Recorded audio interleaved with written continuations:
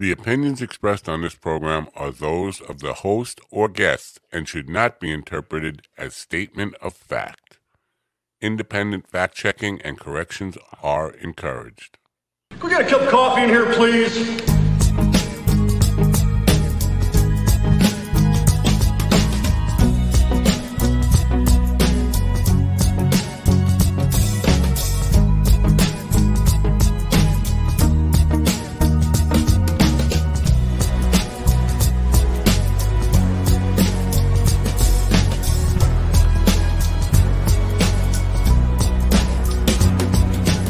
Damn good coffee and hot. Wake up, America. You've got a dog that needs walking. That's right, sunshine. Just put on a big pot of strong coffee and get ready to type your little hate mail with your opinions about kumbaya and flat earth insanity. Stand-up comedy? You want stand-up comedy? Well, we've got sit-down comedy. It's time for Coffee with the Dog. You make me laugh. I don't think so. I really don't think so. I really don't think so. Oh, rocking out today. The band is like on cocaine and somebody found in a storage cubby or something. Calm down, guys. Playing a little too loud. All the cops on us again.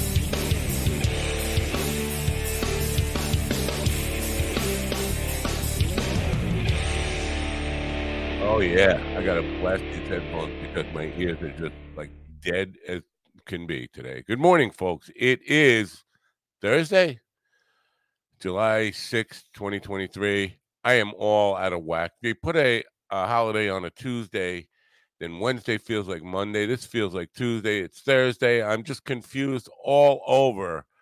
I'm all over the map. Today, I'm really excited. Katie Hannigan's going to be my guest. Katie's on my list of favorites now in comedy.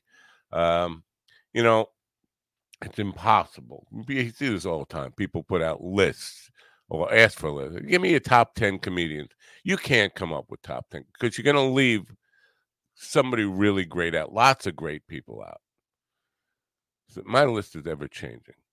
So I keep it like a top 1,000 or whatever. But my list of favorite comedians is growing all the time. I know I very rarely take anybody off the list. But today I'm really excited to be talking to somebody who is on my list, and that is Katie Hannigan. We also have Donna Shannon, Slightly Irrelevant Reviews this morning, and then Robert Taylor should be joining us. If he can figure out the way to work his key to the back door on his own. And if not, I'll probably have to send him a link, but we're going to see if he can do that. I screwed up something in the coffee really bad today. I think I'm probably going to have to call an audible and go to Donna Shannon's piece early so I can get a fresh cup of coffee, because this is not the cold coffee that I love and expect every morning. Something is weird in it.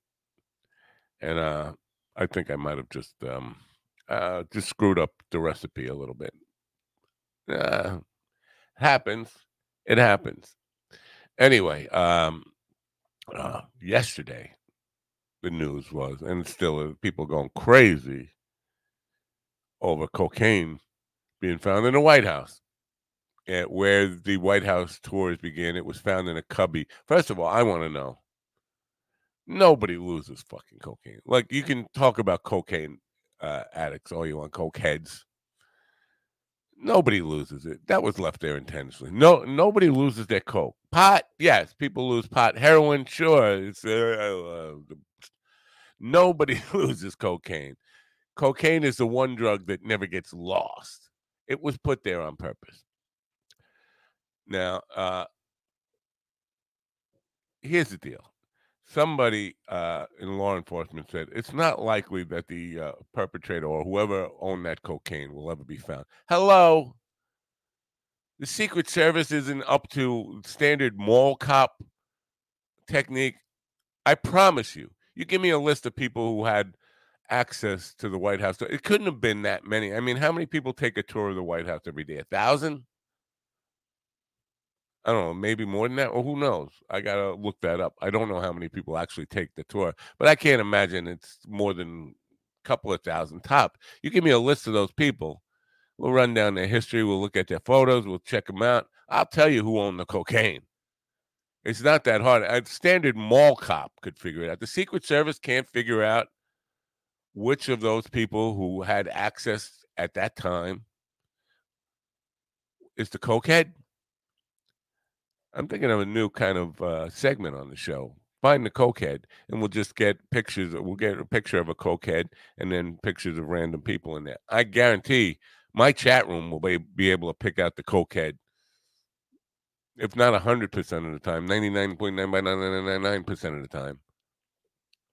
Not like cokeheads just can hide. They stand out. Now, the right is making like crazy, going crazy over this. Like it's the end of the world. And one of the Fox News morning douchebags saying, well, it could be fentanyl in there and we don't know. And what is it? Well, so what? Nobody's doing it. And what difference does it make if there's fentanyl in it? It was found by cops. Now, maybe the cops are doing it. It wouldn't be the first time, believe me. But nobody's going to die from it. And it's just ridiculous. Now, the idea that it might have been Joe Biden's or Hunter Biden's, I don't think either one of them were in the White House yesterday. So that would be a difficult thing. They had somebody bring their cocaine and put it in a tourist storage tubby. It's just ridiculous, man. But again, show me the list of people who had access, and I will definitely point out the cokehead. It's not that hard. And if the Secret Service can't do that, we need to get better cops on the Secret Service. That's just, come on.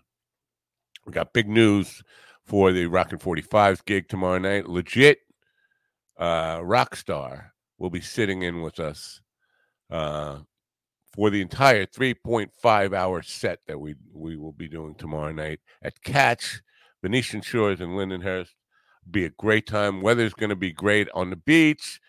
Be lots and lots of people, and the boat people will be there, and just a wild, fun summer good time. We also will be kind of celebrating Mikey's birthday. Mikey's birthday isn't until the 11th, which I believe is Tuesday, but we're not doing a gig on Tuesday, so we'll be celebrating Mikey's birthday tomorrow night, and that should be a good one. If you're on Long Island, please do come out and be part of the show.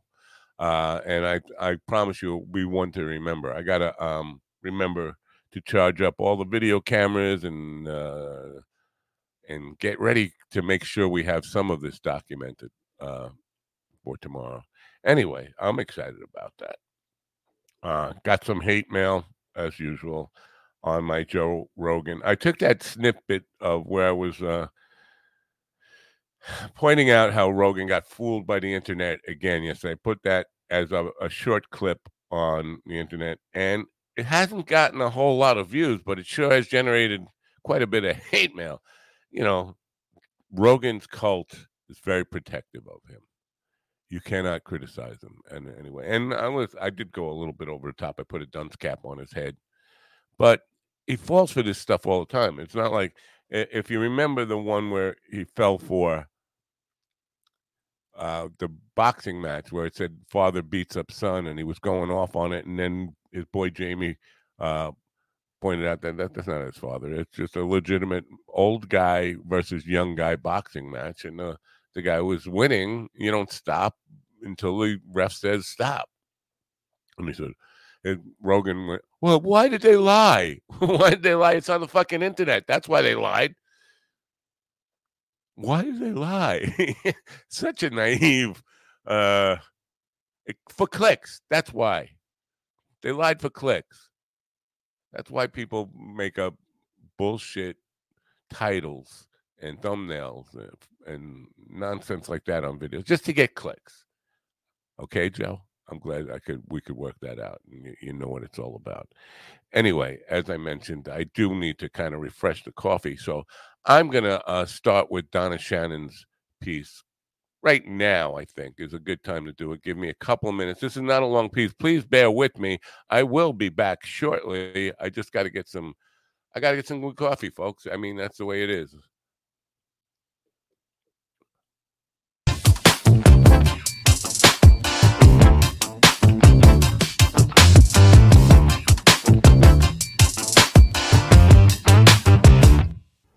Hey, it's Donna Shannon again with Slightly Irrelevant Reviews, and today I'm going to talk about The Secret Life of Pets. Yeah, this was released in 2016. Yes, it's an animated movie for kids. I admit it, I watch animated kid movies and TV shows all the time. My kids are grown. I have a grandson who's almost 12, but no, I was watching this on my own. But Secret Life of Pets, couple of weird things I noticed about it. First of all, it stars Louis C.K. as a dog, so he was a dog on screen before we all found out what a dog he was off screen too. But this movie didn't get canceled because of that. Also, it's got Kevin Hart as this... I think he was just really extra in this one. He's like this crazy-ass white Snowball is his name. He's a rabbit. And yeah, I just found the whole Snowball character way over the top and ridiculous. But here's the thing about it. Overall, I do like this movie. I've watched it multiple times. But I think it kind of points out that I've got something of an evil streak. And specifically, here is why. I also watch a lot of horror movies. Like, probably more than would be healthy. But yeah. So I'm used to a lot of murder and mayhem and all the rest of this. And I've noticed this tendency of me, if I'm watching something that's like a little bit too wholesome, I'm like going to go, okay, when are they going to start killing people? Oh, hey, I've been known to watch horror movies and go, oh, I would have done stuff that is so much worse and so much more messed up. I can't believe they didn't do this. They totally could have, just pulled all the skin off his flesh. Why didn't they show that? So yes, I have issues and I have problems. So specifically, there's this one scene in the movie that really drove home that I'm probably evil. So at one point, the two dogs are lost in the city. Max and Duke is the other big dog. And of course they're starving. They don't have any food. So they get a whiff of a hot dog factory in there. And they go in and they start eating all the hot dogs. And they have a acid-fueled trip from meat overload for all the hot dogs. So we've got a wonderful hot dog showdown with songs and dancing and just hot dogs everywhere. More hot dogs than you could shake a stick at. But here was the evil part.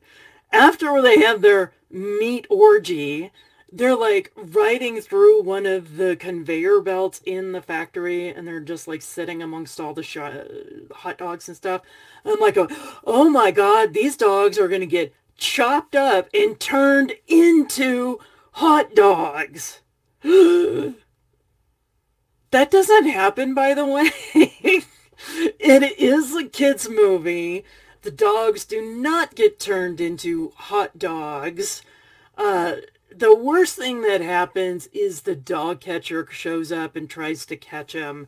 But yeah, it's what the hell's wrong with me that honestly, my first thought is, when are these dogs going to die? How are they going to escape all the industrial meat slicers and meat grinders? Are they going to get their fur pulled off before they go through all the equipment? And, yeah, obviously there are things that are very, very wrong with me. But overall, the movie's good. It's a lot more wholesome than I am. So you can watch it with your kids, or you can get really high and watch it by yourself, and then have a much more interesting experience. Last note on it, though, I am not completely heartless.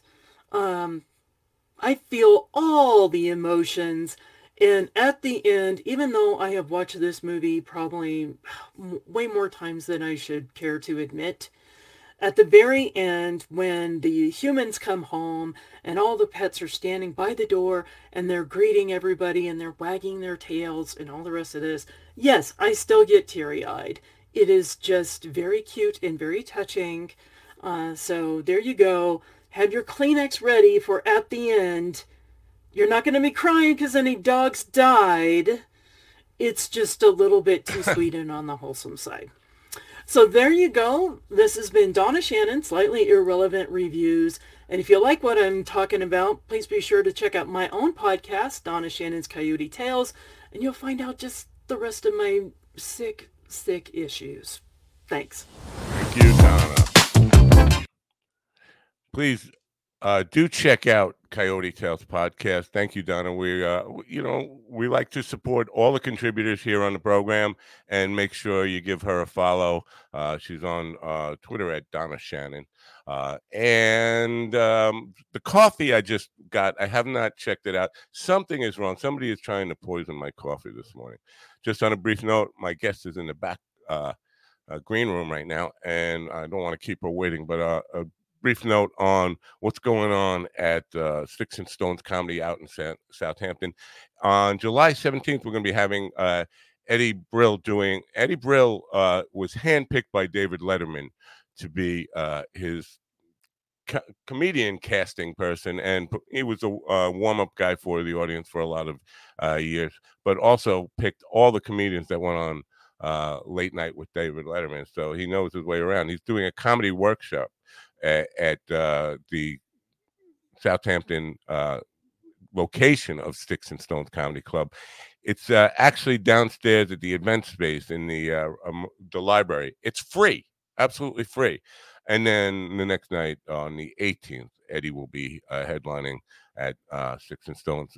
If you're on Long Island, please support Sticks and Stones Comedy Club. It's good to have comedy clubs opening rather than closing. We're so used to having them close. Anyway, time to get the show rolling here.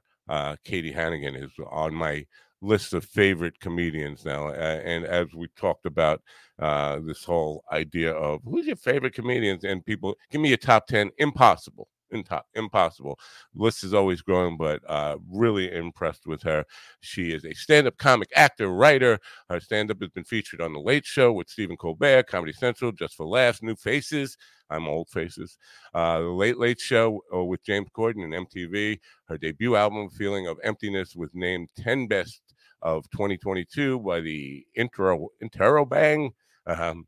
Katie performs nightly in New York City at the at the Comedy Cellar, New York Comedy Club, and Gotham Comedy Club. Ladies and gentlemen, please welcome in the aforementioned Katie Hannigan. Katie, welcome. Hi, thank you so much for having me. Good morning. Good morning to all. You have good coffee, I can tell. And this is an okay coffee. This is my pre-coffee coffee. So this is the one to get me out the door to get to Dunkin', which is where I'll be going next. I think my wife is trying to poison me or something. I got bad coffee this morning. Well, you know what's a wife to do? That's right. No, I appreciate it. If I were her, I'd poison me long ago. Anyway, I have to tell you, you have a striking resemblance to my stepdaughter.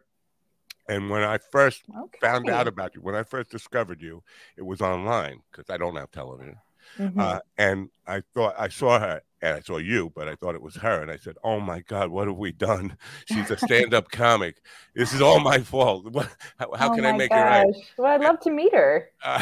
Well, maybe sometime. That would be great. Now, but then I heard your voice and I said, oh, thank God it's somebody else's stepdaughter. Oh, somebody else's daughter. That's fine.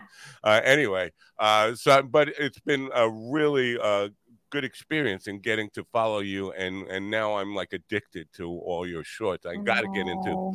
You perform at 3 clubs, or all 3 clubs every night in New York City? No, I'm out and about every night. So I do the clubs. I also do other clubs than the 3 listed as well. I perform at West Side. I perform at, there's tons of new little teeny tiny comedy clubs that are opening here all the time. I do bar shows, I'm on the road. So before the pandemic, I did perform every night. And now, I like to take a couple nights off. Okay. Now, is there a bright side to post-pandemic comedy in New York City? Has anything improved because of it?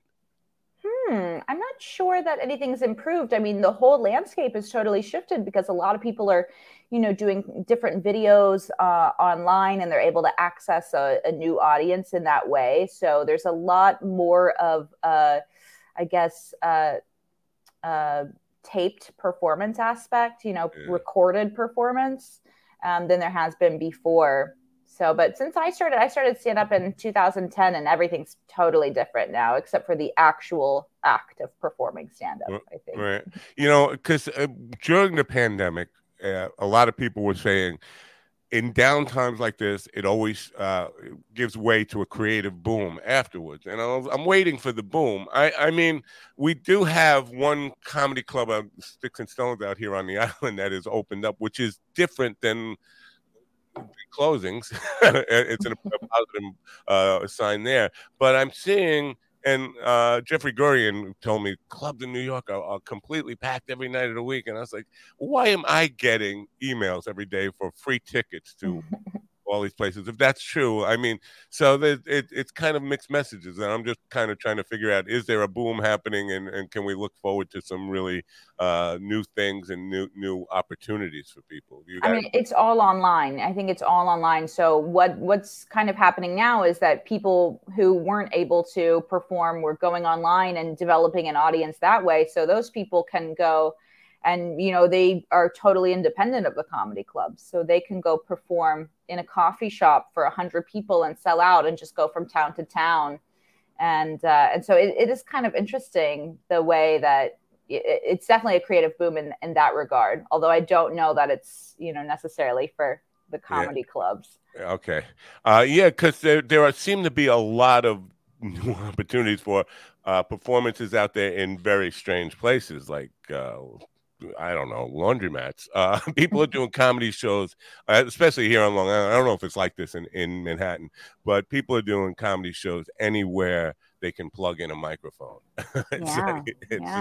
We will do that. We're like roaches. We will thrive in any environment. So why am I lucky enough to get you in the morning? Because I have this idea that comedians like to sleep late, and it's always the biggest problem is, I'll do it at 11:30. Well, I'm off the air at 11:30.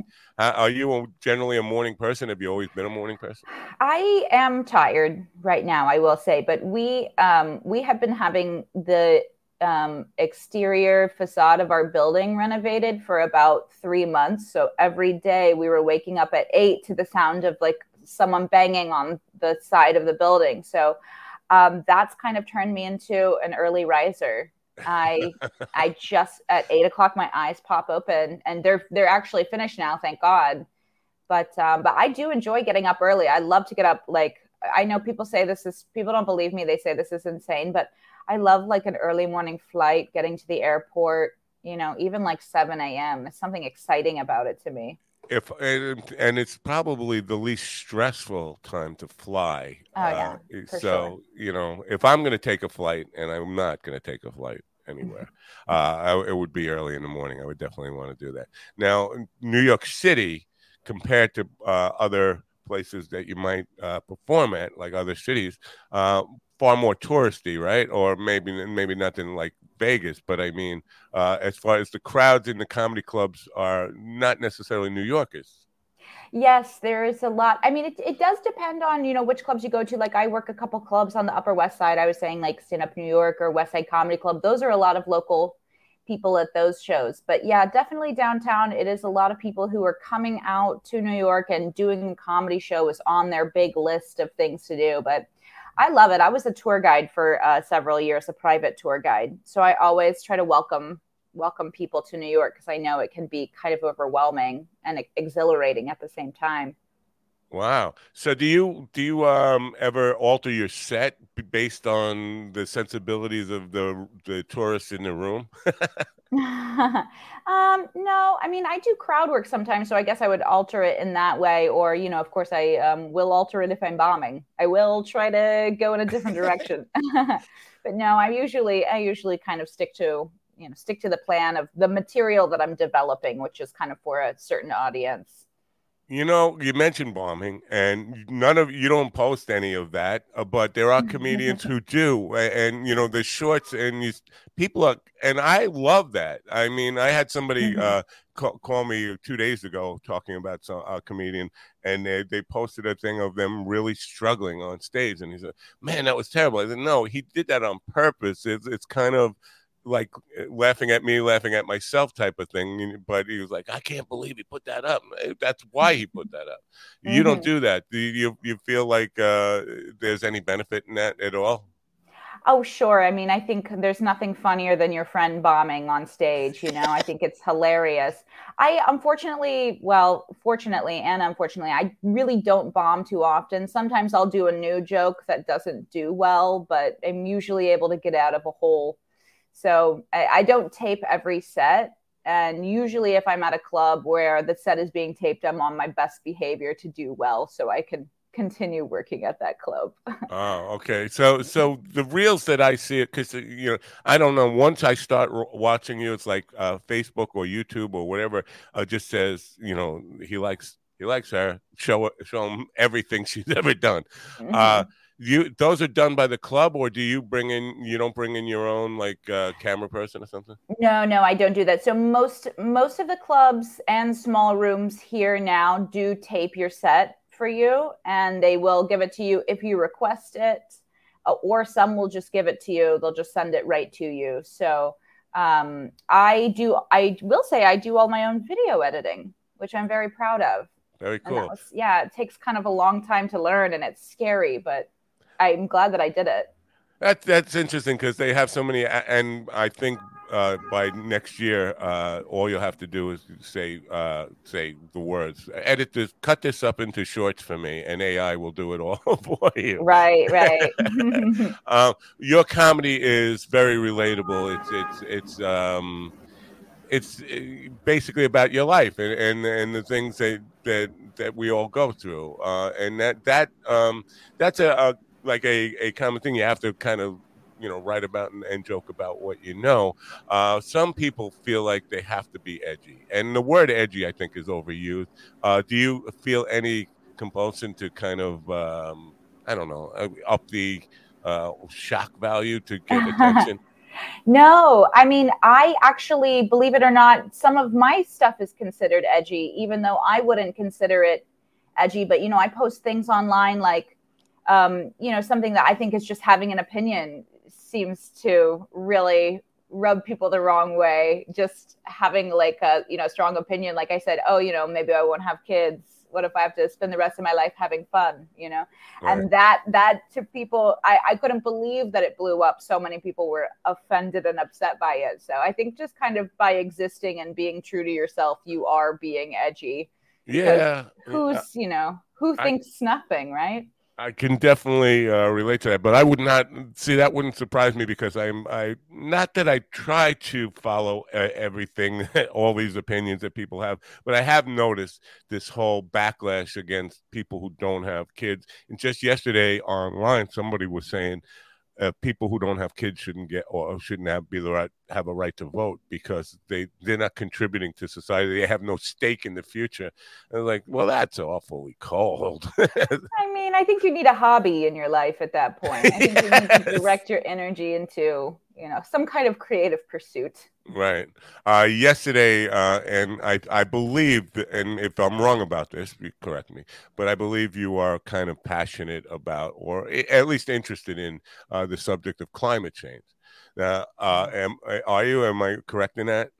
Yes, I've done some, I call it work in the climate space. That's the most millennial way I can phrase it. I've done a few different projects where I've worked with, for example, I was recently working with students in environmental studies at the University of Boulder, Colorado, and just working on imparting information about climate change to people in a way that's non-threatening and doesn't make them want to fight you, and then in conjunction with that, I'm also interested in just living a responsible life as a person. Right. Well, I support that idea, and I've been trying to kind of make it a civil conversation for 15 years, and it doesn't seem to be working. And the problem is we have people who just refuse to recognize that it's even happening, rather than making the debate about what can we do about it. Is there anything we could do about it? That's a legitimate debate to have. Like, is there anything we can do to stop it, slow it? Is it too late for that? But to say it's not happening is like to say it's night when it's day. It's just like people just are refusing to accept the reality. And you can just go crazy. You can make yourself crazy with those kind of things. But, my personal belief is that if somebody is not willing to, if they're not open to new information, then it's not my responsibility to change them. I'm really more like looking for people who are interested in receiving new information. And those are the people that I'm working to cultivate a connection with. And, it's the same, I think, with so many other liberal topics in today's age. If you've made a choice and you're sticking with it and you are just closed off to anything new, there's nothing I can do. And then I'm not really interested in trying to reach you. Yeah. Well, I think at some point we have to at least get to some kind of consensus that we need to take action. And that's why I would want to kind of try to get some people to accept that it's a reality, not something we need to fight over. And I do have people, and for whatever reason, sometimes it's money, sometimes it's just people who just don't know any better, and they're just cheerleaders for whatever side they're on, and don't even think about it critically. Yeah. But where we are now, are you a native New Yorker? No, I'm from Indianapolis originally. And how long have you been in New York? 15 years. I moved in 2008. Oh, yeah. So you were a young adult, or were you still with your parents? I had just graduated college. Wow. Was this always part of your idea for yourself? Like when you were going to college, did you think of I'm going to be a stand-up comic? Well, I went to school to perform theater, so I wanted to be involved in the arts. I wasn't quite sure. I was really involved in comedic performance. I did a lot of improvisation and a lot of kind of more just like avant-garde comedic stylings, if you will. And so I wanted to move either to New York or LA. And as it happened, a close girlfriend of mine who was a year earlier than me, she had moved here. So I came to live with her. All right. That was a good decision, yes? Yeah, I love it. I love it here. I love it. I mean, of course, Indiana will always be my home, but yeah, I love New York. Well, I think a lot of people have that idea, LA or New York, but I think there's a very different mindset and different career path each city will take you on. For instance, I think a lot of people who go to LA become stand-up comedians with the idea of movies and television in mind, and more people in New York fall in love with the actual craft of stand-up and are in it more for that experience, and not always looking. Of course, everybody would love to be, Hollywood calling, yeah, we have a great movie deal for you and all that stuff. But in New York, it seems more people are dedicated to the craft of stand-up comedy. Do you agree with that or disagree? I do. I mean, well, it's just by the numbers, New York is better. There's more opportunities to perform, and there's closer road work, so we have the whole tri-state area.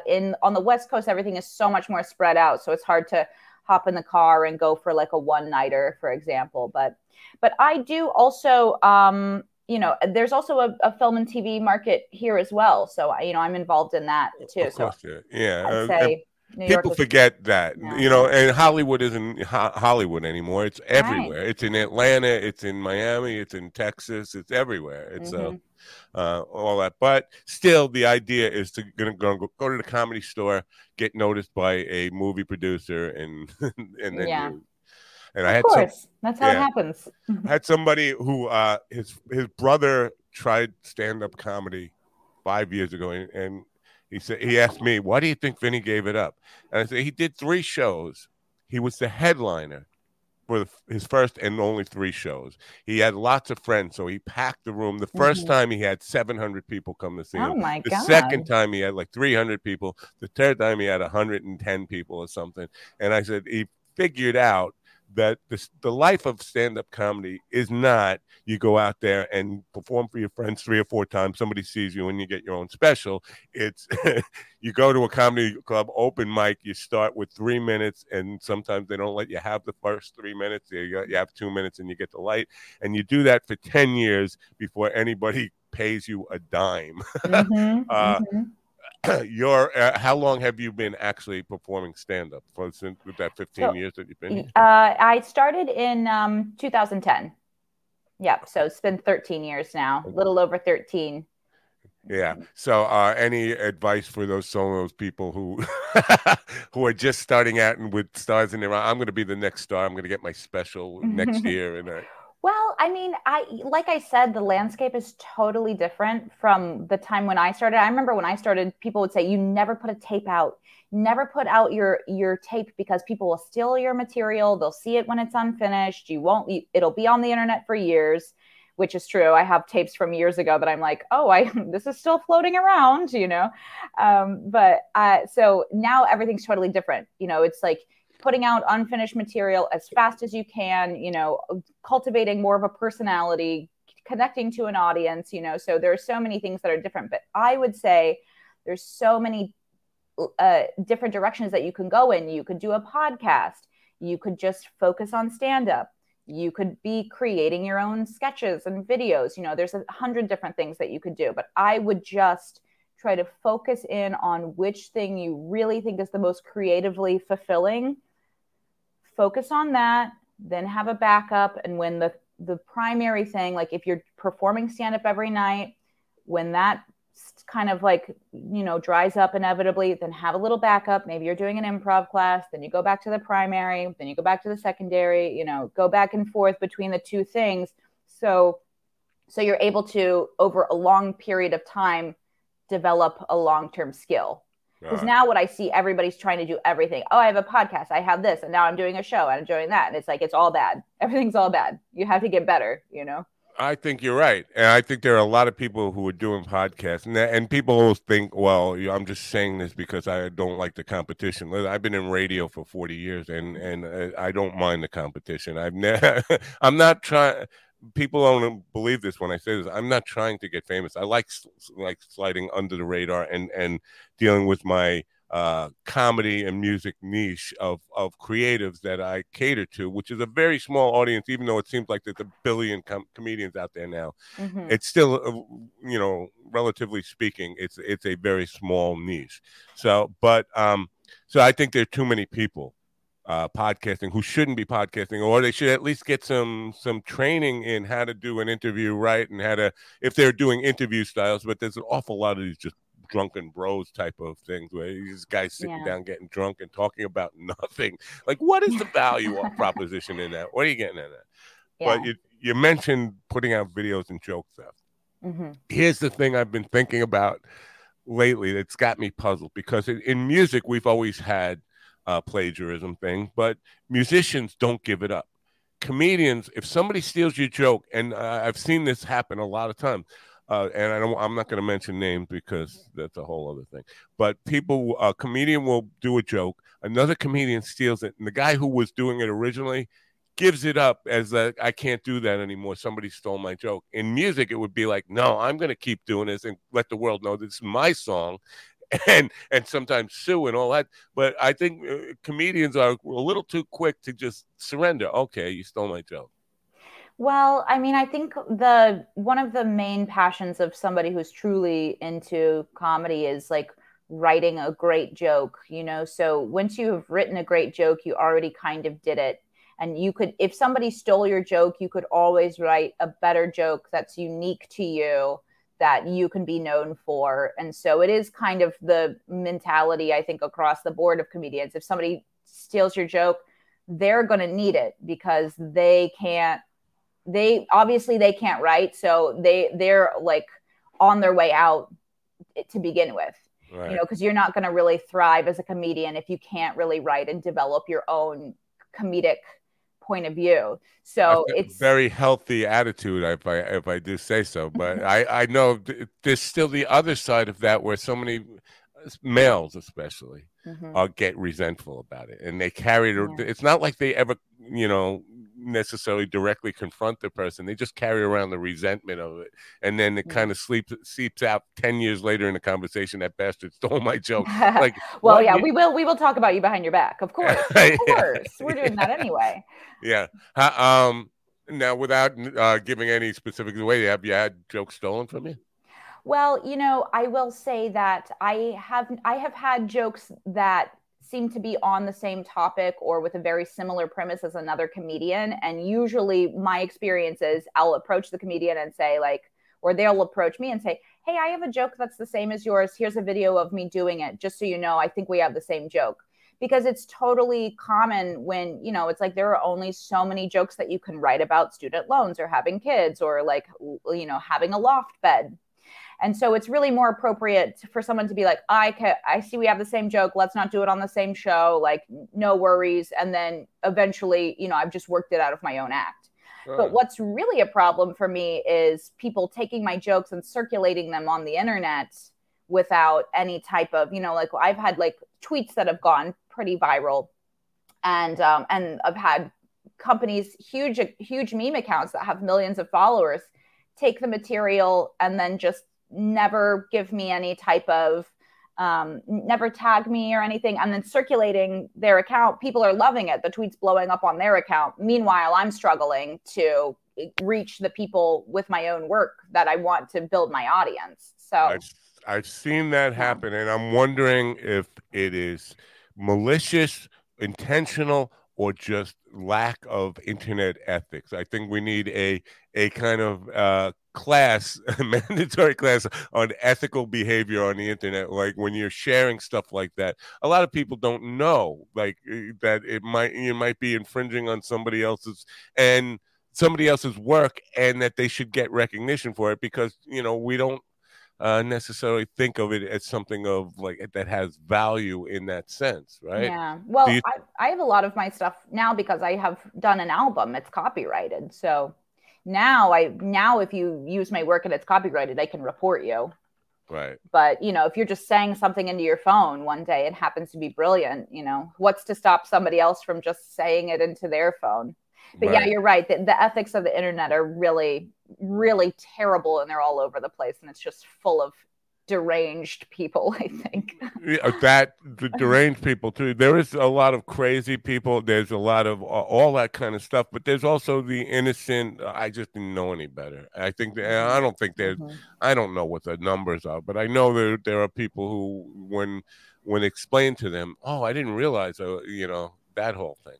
Yeah. The value, I kind of touched on it. The value of comedy, I think, as society, and I know I sound like a broken record to a lot of people who listen to this, but I think as a society, we don't fully comprehend or understand the value of comedy and humor or art, creative art in any sense, and so we belittle it, and we think of it as, well, it's not building a house. It's not, it's not a doc. They're not healing people. And I do think comedy is healing, and music is also healing. But I think people just get that mindset. And that's why comedians especially get taken advantage of. Musicians get taken advantage of to a high degree. But I've never seen anybody in any profession that gets taken advantage of or devalued the way comedians do. What's your take on that? Yeah, I mean, I think also there's, unfortunately, because of the way the internet is structured now, anybody can kind of get on and, say hateful things. I think it kind of like brings to light a lot of issues that we have like in the country in terms of like, if people are triggered by a woman speaking, I have people get on my clips and say like, women aren't funny. I've always said it. And it's like, you don't have the introspection to realize that you have a hatred for women, and it's like, you should have that, you should be able to be like, I don't like female comedy because I'm a man and this isn't for me, but that doesn't mean that women are, they have smaller brains, for example. So yeah, I do definitely agree with that. And I think that, I think it's part of the appeal of people going online is that they're able to have an outlet for hateful emotions that they can't express to their boss or, to their mother-in-law. And I hope that there is like a sense of ethics as we continue to like develop as a culture online, because it really sucks. It's like performing in a space, of course, like I'm going to see a guy in the corner who's not laughing, but it's like, at least he's not like standing up and telling me that I'm going to die alone because I've made a joke about maybe not having kids. Yeah. Well, let me, I don't know if this will help you at all, but that guy who's not laughing, he might find you very funny. But because I've been to shows and I've done shows, and where I said, man, the crowd is just not with me tonight. And then after the show, they come up and, you were great. I'm like, really? How come you didn't even smile a little? It's so, I would not. I know the feeling, because I will sweat on stage if I see somebody's not reacting, and I'm working hard. I'm thinking, man, I'm just blowing it here, and I start to sweat. I feel the sweat on the back of my neck, and then at the end of the show, it turns out, oh, they loved you. Well, maybe they just were low energy and not able to display it that night. I wouldn't assume that guy sitting there doesn't think you're funny. Well, it's also okay with me if he doesn't, because comedy, my specific stand-up, I'm not making it for everybody. And it's certainly not for a guy who kind of doesn't like women, already. So It's okay, I think, to not like stand-up, because it is very objective in the same way that painting are subjective. Yeah, of course. Comedy is all subjective. Music is subjective. Art, all art is subjective. We can't all love Tori Amos, okay? Okay, all right. Well, you know what? You picked one from the past. I haven't seen her performing anywhere or doing anything recently, but I'll go down the Tori Amos road again. Women in comedy. Somebody, I don't know if it was Jeffrey Gorian the other day, maybe it was J.P. Leonard, talking about women, for especially the road, is a bigger challenge for women, as opposed to a guy can just doesn't care. He can get in his car and drive to a city for one night and then be gone. Women definitely have more security issues that complicate road work. Is there anything to that? Because I've been thinking about that. I don't know which guy said it to me, but the opportunity, because according to his theory, women need weekends at a place rather than doing like a Thursday night in Oshkosh or something. Okay. Is there something to that? I don't drive. I mean, I will like rent a car every once in a blue moon. So I don't do a lot of those shows anyway. But I think like as a woman, I will say I'm kind of scared all the time. So like even like walking home late at night, I'm just So it doesn't really matter if I'm out in a town I don't know. I'm still the same amount of scared as I am, with like if my boyfriend's not home. Really? So I think, as a woman, you just do have to observe. Any woman who travels alone, you have to observe different rules, like never tell anyone where your hotel is. You always need to Google the reviews of your hotel before you go, just to make sure it's not like something that's unsafe. But I don't think that headlining on the road for women is really more of a challenge than just being a woman in general.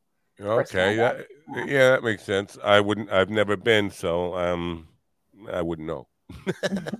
But yeah, no, that makes sense. But I try, because before you came on, I was talking about people always asking me about my list of favorite comedians, and they're almost always guys. Like, give me your top 10 comedians, and people will give you every one of them's a male, and they're like, and they're there's a separate list for female comedians. I was like, no, comedians are comedians. And Emma Kay, who was on the program last week, she said she won an award for she came in second for best female comedian in New Jersey. I wouldn't even enter that contest. I would insist that it's just weird that in 2023 we're still segregated in comedy by gender. It's so weird. It is. Well, I mean, I think that you will, everything is changing now. Like I said, the landscape is changing and there's a lot more diversity and there's inclusion, and that's great. But I do still think that certain groups like someone more who looks like what their idea of a comedian is. Right. So it's like somebody that looks like Jerry Seinfeld or somebody, like a skinny guy going up on stage, or, to them, they already see him as, oh, this guy's a comedian. Whereas maybe somebody who looks different from that, they're kind of already starting off in a hole where the crowd is like, oh my gosh, maybe like a woman in her 70s or something, just coming out on stage, and people think like, oh, I don't think I'm going to like this person. And maybe she's able to win them over. But there is definitely, there's definitely a social element to it. I've had people, it's so funny to me. I've had people come up to me after I've performed and say, we did not think you were going to be funny at all, but we loved you. And I'm like, wow, why wouldn't you think that I would be funny? I kind of, here's a backhanded compliment. Yeah. You don't seem like you would be funny at all. Well, I mean, not to strangers. I'm not going up to people on the street like yucking it up. That just, that's unhinged. But what about, because back 3 years ago, I wrote a piece about Erica Rhodes, and what I thought was really special about her was that she was not catering to what I saw a lot of female comics do at that time, were trying to be like the men, like trying to be out vulgar men, be out locker room men type of thing. I don't see it as much anymore. Maybe it's just that kind of was a passing thing. Maybe I'm just not noticing anymore. But I did feel like at some point, a lot of female comedians were coming out trying to be more male in their performance or just their demeanor and stuff. Was I wrong, or did that pass, or is it still a thing? I don't know. I don't know what it is about it, but I will say that like a late night comedy club crowd, maybe people, for example, who are tourists, who are not familiar with the art of stand-up, they're coming to a comedy club. There's something that's very exciting and titillating about hearing phrases that you wouldn't hear in polite conversation. So I think like a lot of you can come in, and if you're struggling with a crowd that maybe doesn't get your jokes or they don't get your unique perspective, they're going to get, your joke about, I don't know what I'm allowed to say on here, but they're going to get, you're allowed to say anything you want. Well, they'll get, they're going to get your joke about ass eating, and just even by just saying ass eating and looking like me, you already are kind of, people are like, just, oh my God, I can't believe she said it. Like we have a mom talking about cunnilingus, so it's like, it's a shortcut to humor, and it is like a tactic that sometimes I think you kind of have to use. Like I think sometimes like men come to the stage and, they're able to get this kind of pass from the audience that whatever he thinks is brilliant and smart because he looks like a comedian and he looks like what we think a comedian looks like. And he can do jokes about chewing gum and tying his shoes and, oh, I fell down the steps. These type of jokes, the crowd can be really with him. And then a woman comes on and immediately she's in a hole. So she's got to do what she needs to do to make sure she can keep working at the club. It's like, I can bomb talking about my linen closet, but, not for that long because I will be out of work. Yeah, right. So it's like, we've all had to, I think, kind of dig deep and, ask somebody if they swallow. Right. Well, my wife could handle a lot of stuff, but I don't think she's ready for ass eating jokes. And I have to test this out some night where I know a comic is doing that kind of material and take her. But when you just said the word, and I started to giggle because my generation, I'm a very old guy, and my generation, it wasn't a thing. Nobody, it's like it was invented sometime around 1995, I guess, or something, and all of a sudden it's like it's number one on the menu now. It's so weird. And it's number one on your sex joke menu as well. It's a very popular topic. Wow. So. But so you're not a stranger, you're not adverse to saying occasional profanity or any of that stuff, but you are capable of having a conversation without every other word, being an F-bomb or something. I find that a lot of comedians, and you'll see, they'll take their language from the street, and they will go up there and generally not be able to get through a sentence without 2 or 3 F-bombs in it. And I think that, once you get conditioned to that, it loses its power. And when you say it in the middle of well, I'm not going to point out your material because you might still be using it. But if you say it in something that seems like just you're talking about a life situation that you're in, and then at the end you throw in an F-bomb, it becomes powerful. Words lose their power when you overuse them. And They I think, do. Yeah. They absolutely do. I worked at a club. I remember this was years ago. It was a club in Indianapolis, and they would do an open mic there, and they would say, you cannot say the F word. You can say it 2 times in your 5-minute set, and then anything else it's way too much. And I love that. I love a classy style of stand-up. I love, like the Vegas setting and nightclubs. And I love bringing a classy energy of people out on a Saturday night, living their best life and having a fun event. And I like to bring that type of energy.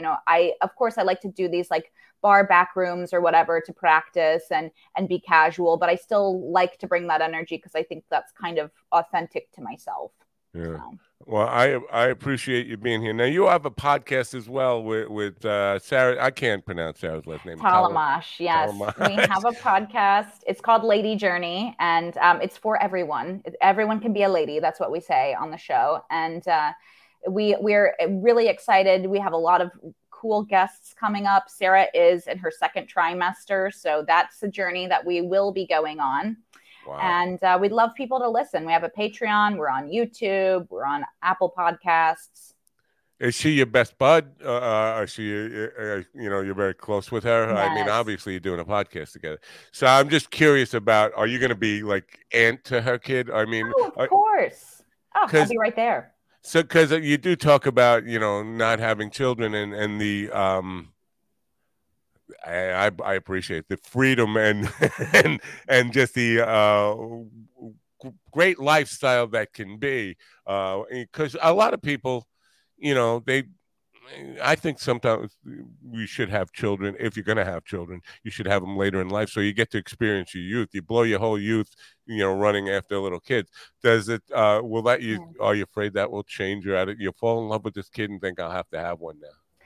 Well, I mean, I'm still very much on the fence about having kids, for myself. Like I might have a birthday coming up, so it's hard. I think it's really hard to be put in a position where you have to make a huge life choice.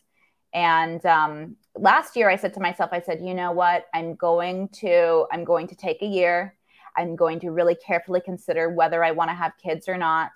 And then at the end of the year, I will follow through with my plan. And then I immediately had a breakdown. I went to Taco Tuesday, had 1 too many margaritas, which is 3, and just started crying because I felt like, oh my God, the pressure. It's a huge amount of pressure that we're putting on ourselves to be like, either I'm going to live in regret or I'm going to be exhausted all of the time. So I'm in therapy now. I have a different therapist, and I am trying to move forward, loving my life and feeling abundant no matter what path I go down. Well, I appreciate you being open about that. A lot of comedians are open, and actors are open about being in therapy. Musicians, generally not. They're very close to the vest about that stuff. But I think it's really important for anybody in the creative arts to be have some kind of therapy, some kind of outlet. You agree with that? Yeah. I think everybody should be in therapy, at least a little bit, because we don't learn life skills in school. So it's really the only place you can go to learn about yourself and learn about how to cope with your triggers. Right. Well, again, I do appreciate you being on the program this morning. I'm a big fan. I can't wait to get into New York City to see you live. I mean, I know I'm getting inundated with the reels, but 1 minute is just not enough. It's a tease. It's a tease, but I want to see the full show, and I look forward to that. And I appreciate you being here. I hope people will support you. KatieHannigan.com. You can find out about the podcast link right there, and wherever you're performing. And right now, I mean, just those 3 clubs, or other stuff you want to mention before we say goodbye? Well, I would love to mention I do actually have my full special available called Feeling of Emptiness. It is the special version of my album that's on YouTube. I'll be performing in Indianapolis August 11th. I will be performing in Raleigh, North Carolina, September 7th. And then you can check out my my Instagram, my website, everything else for my dates. I might see you in Raleigh before I see you in North Carolina. My brother lives in Raleigh, and I've been, he's an older guy, and he's kind of lonely. Anyway, I've been trying to get him to go to comedy shows down there. September 7th, he said. Let me see this.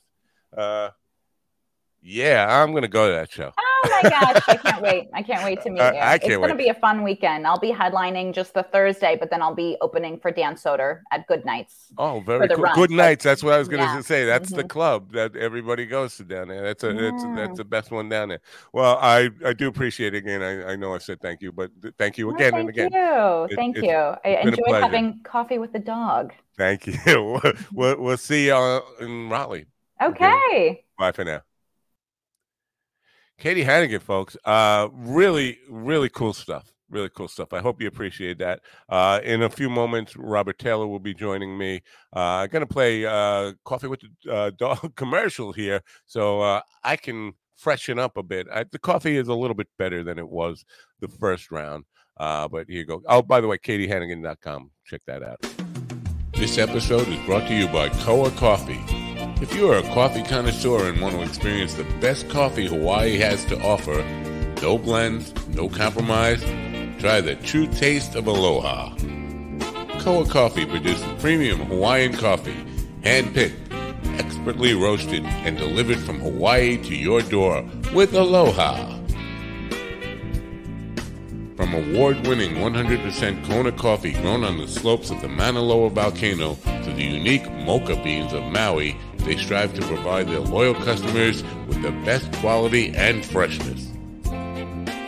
Since 1997, Koa Coffee has been known far and wide as a product of utmost quality, and their awards prove it. Koa Coffee was featured in Forbes' Top 10 Coffees of the World.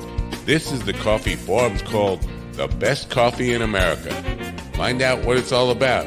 Go to minddogtv.com/coffee.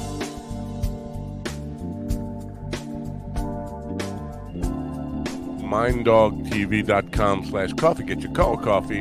It's the best coffee in the world, even when your wife puts poison in it in the morning. Oh, yeah. Katie Hannigan, you got to check her out. If you're not familiar with her, please do check out her work. I think you will enjoy it. Listen, have I ever steered you wrong when it comes to comedians? No. You can say, I'm not going to... maybe I dug myself in a hole there. I have not. I just wanted to mention briefly before I bring Robert in that the hate mail from the Joe Rogan stuff. People saw the clip yesterday, and again, the traffic numbers on the clip don't seem to indicate that I would generate this much hate mail. But people are saying that I was guilty of the same thing that I was accusing Rogan of because I said I did not know what the solution to climate change was. And it's just baffling because I got at least 3 or 4 of these saying the same thing when I said, listen, I don't know basically enough to offer any kind of solutions. I don't even know that mankind is definitely, I suspect we are the major contributor, but I don't know that it's not cyclical. We've had ice ages, we've had hot periods on Earth. I don't know, and I'm not a scientist, but I leave it up to those people. And that's what I said. I didn't say that because what Rogan did, he flat out claimed that somebody, Greta Thunberg, had predicted that the oceans would be boiling and we'd all be dead now. That was a direct lie, a complete fabrication. That is very different than me saying, I'm no expert in this. I have my beliefs and my opinions about it, but I'm not an expert in it. I do believe climate change is absolutely real. I think it's observable reality. But what the solutions are and whether we can actually execute solutions is something I was questioning. That's not the same as saying, well, so and so made this prediction and it hasn't come true, and the prediction was never made. It was completely fabricated. She didn't say it. James Anderson said something similar to that, but not that, and it with a completely different meaning. So it was a complete fabrication. So if you're going to write back to me now, today, make sure you address that part of it. I got to play Robert's theme song. I can't let him in without playing this theme song. Where is this theme song? Here it is.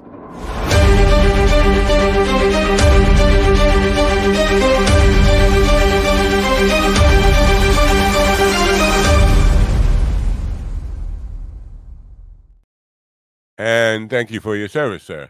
How are you? Hey, man. So you sent me that clip yesterday, the Rogan and Segura thing. I'm just like, I can't. It was just what the, and the takeaway from me, well, not all the crap that they were saying. Was just like, what's the value in this? Why do people find this valuable? What value does this offer anybody's life to seeing two guys who don't know what they're talking about talk about what they don't know about for 2.5 hours? Do you have any any guess to what value people might be getting from something like that? I don't know, man. Apparently, well, you know what, too? Like, I'll listen to, if I'm on the road going somewhere, I'll load up a couple podcasts and listen to them. And, I like listening to Rogan when he's interviewing someone, that I want to hear what they have to say or whatever. He does some good interviews, but I swear to God, man, I was listening to one last week. I can't remember who was on there. And it almost never fails that about halfway through, I don't care who he's talking to. He can talk to a scientist. He can be talking to a comedian. He can be talking to a guy on the street. But at some point, every show turns into the same thing. He starts talking about the conspiracy theories and how the government lied to everyone about the vaccine. And then some of these people are sitting there like, they don't want to go there and you can tell they're like trying to shy away from the topic a little bit on the interviews and stuff. But he's got to fill his podcasts go for 2 or 3 hours, so he's got to fill time on there. And I guess that's what he knows. That's what he knows. He just goes with whatever he can get them talking about or whatever. I felt like Segura. I'm obviously reading way too much into this, but I'm looking at Tom Segura and I'm thinking, in the back of his mind, he's saying, "I'm not going to do this again." Yeah, you can tell. You can tell the headline of the short is France is collapsing, right? And he says, "Man, have you seen what's going on in France?" He said, "The places they're rioting, they're burning the place down." And Segura's like, "What? I was just over there. What are you talking about?" And he says, "Yeah, they murdered some kid." He literally says that in the thing. He says they murdered this kid. Right. And then Segura's like, "What? What do you mean?" And then like a couple seconds later, what Rogan says, "Well, I'm not sure exactly what happened." And then he read the article and he still wasn't sure. But he didn't read it. He sped read it or whatever you want to call it and skipped over things. And he kept jumping to this and this and this. But it starts off and says that the cops stopped someone for speeding, whatever they stopped him for. And the cop was leaning in the car and the guy took off and then it was a chase. Right. And the thing but the one thing I always say is, from traveling over there and spending time over there, is that as Americans, we tend to think that the world revolves around what we do. Like everyone adheres to the same laws that we have over here and stuff when they don't. Right. So you have to put things in perspective of how cops react in France as to how cops react in the U.S. They don't have the same policies and procedures over there that we have, and that citizens don't have the same laws. They're not required to do the same thing we are here, or they might have, actually, be honest, my experiences is that the citizens over there have way less freedoms than we have here when it comes to responding to law enforcement. Right. Yeah. Well, there's a whole bunch of things, and it's funny you should talk about the United States, the American perspective on the world, because Vinny Manelli was in Manhattan, Times Square, doing a man on the street piece that I'm editing. I'll probably debut it on Monday because it's a lot of editing that's going into this thing. But he's getting the Canadian American, getting a gauge of Canadian American relations and all this stuff. And he's interviewing Americans and asking them about Canada. Americans know nothing about Canada. Anything. We don't know anything. But he's also interviewing Canadians about America, and Canadians know everything about America.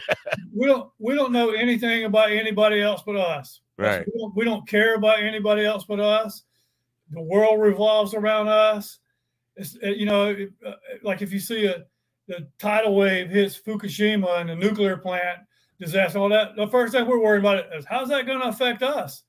How are the people over there? Do they need help? Or it's like, is that going to screw our water up? It's like, we don't care. Yeah, totally. And it's funny because he's even asking about he has a couple of women from California about the Canadian national anthem, and then one said she knew it and she started singing the British national anthem, God Save the Queen. So it's funny. I mean, people we don't know are even our neighbors to the north, so how could we be expected to know anything about Europe if we don't even know our own neighbors right directly to the north? Well, one of the things, and I'm not going to, maybe I shouldn't say it. I was compelled to, so I'm going to say it. Canada. They drink milk from a plastic bag. I was for 3 summers before COVID. I was in Switzerland, and they had the milk isn't in a refrigerator either. They keep it on the shelf, and the eggs too. The eggs aren't refrigerated. Wow. Yeah. Well, you think in Canada maybe it's so cold. I always think it's so. Right now it's hot as hell up there. But I when we think of Canada, I always just think it's too cold for me. So I was just thinking maybe.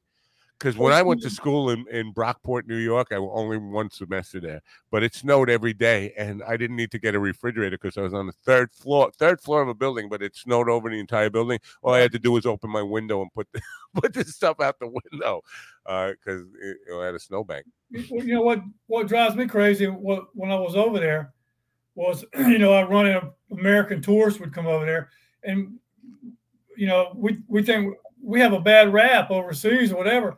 But why would you pay all that money to travel, fly that far, pay for hotels, this, and then not want to embrace the local culture? You're like, what do you mean they don't have Coke here? I'm telling you, man, I saw a couple go off in a restaurant because the restaurant didn't have Coke. They only had, I don't know if they had Pepsi, but whatever. They're like, what do you mean you don't have that? Everybody has Coke. So why would you travel all that way if all you want to do is do the same thing that you did at home? That's true. But I will say any place in Vietnam, you can get Coca-Cola. Yeah. It's available everywhere. Yes, you also sent me a couple of days ago the Rick Beato, Christopher Cross video. Now, I want to talk to you about that because, first of all, he's telling stories in there and I know they're true, or I believe they're true. He's telling them, and I don't have any reason to doubt him. But he's telling stories that if a guy in a bar were telling you that story, it would be like, this is total bullshit. Yeah, they were incredible. But the people that he's talking about are still alive. Most of them, like Jimmy Page, and they could. Richie Blackmore, I can talk to. He used to run an open mic here before COVID. He used to run an open mic just about 20 minutes, not even 20, 15 minutes from my house. And the only rule he had there was no smoke on the water. Nobody plays smoke on the water on his open mic. But the idea that he subbed for Richie Blackmore on their Deep Purple's very first American gig. You know what? I never knew Christopher Cross as a great guitarist. Right. I just knew him as a singer and songwriter. And I remember when he first made it, quote unquote made it. He was doing Tom Snyder on the Tomorrow Show, an interview, and he was talking about,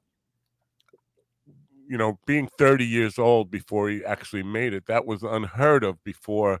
He was like the first guy, because if you're going to make it as a rock star, you do it as in your teens or 20s. Yeah. And but so I never, at that time, I was just thinking of him as like acoustic guitarist, singer, songwriter, and then I'm finding out he's this total gearhead and electric guitar player, soloist, and that's him playing on "Ride Like the Wind," the solo on that. Yeah, killer solo. Well, that's what like I mess around with the guitar. I'm no musician, but even I was, I could tell that Rick Beato knew that he knew what he was talking about. When he was talking about, because at first he caught me off guard. I realized it took me a couple seconds to realize he was talking about the gauge on the guitar strings. Rick says, "You're a 10. Are you a 10 guy or a 12 guy or an 8?" I'm sitting there like, what the fuck? What is he talking about? And then he starts talking about his finger. I said, "Oh, he's talking about the strings." Right. But Rick guessed what he was talking about. But then he talks about when Jimmy Page's roadie built him that amplifier. I think that's what he was talking about. Yeah. Amplifier that you couldn't buy. It was a custom amp, and then shipped it to him. That's unheard of, man. Anything like that now. And now this was a cool thing that he was saying, that I wish we would have had this when I was a young man, that if a band came to town, it was a law in Texas that they had to have a local band on the bill with them for 30 minutes. 30 minutes, yeah. Wow. That would have changed my life, because we struggled to get opening dates for and it was always highly competitive, of course, but just to get on the opening slot for a major band was just like, it was heaven. It was what we all wanted to do. If there was a law that said we had to do it, I think my life would have had a different trajectory. I really do. Texas was probably the only place that had that law too, if you think about it. So for people who don't know what we're talking about, Christopher Cross, his first original band, opened up for Led Zeppelin in Texas 7 times. Yeah. Led Zeppelin. Yeah, it's crazy because too, man. I like the way Rick Beato will separate the tracks, where you can only hear the bass, you can only hear the drums, you can only hear the vocals and stuff like that. Yeah.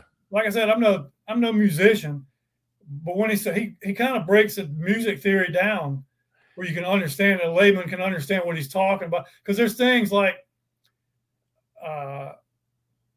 we were talking about the 12-string guitar and stuff before.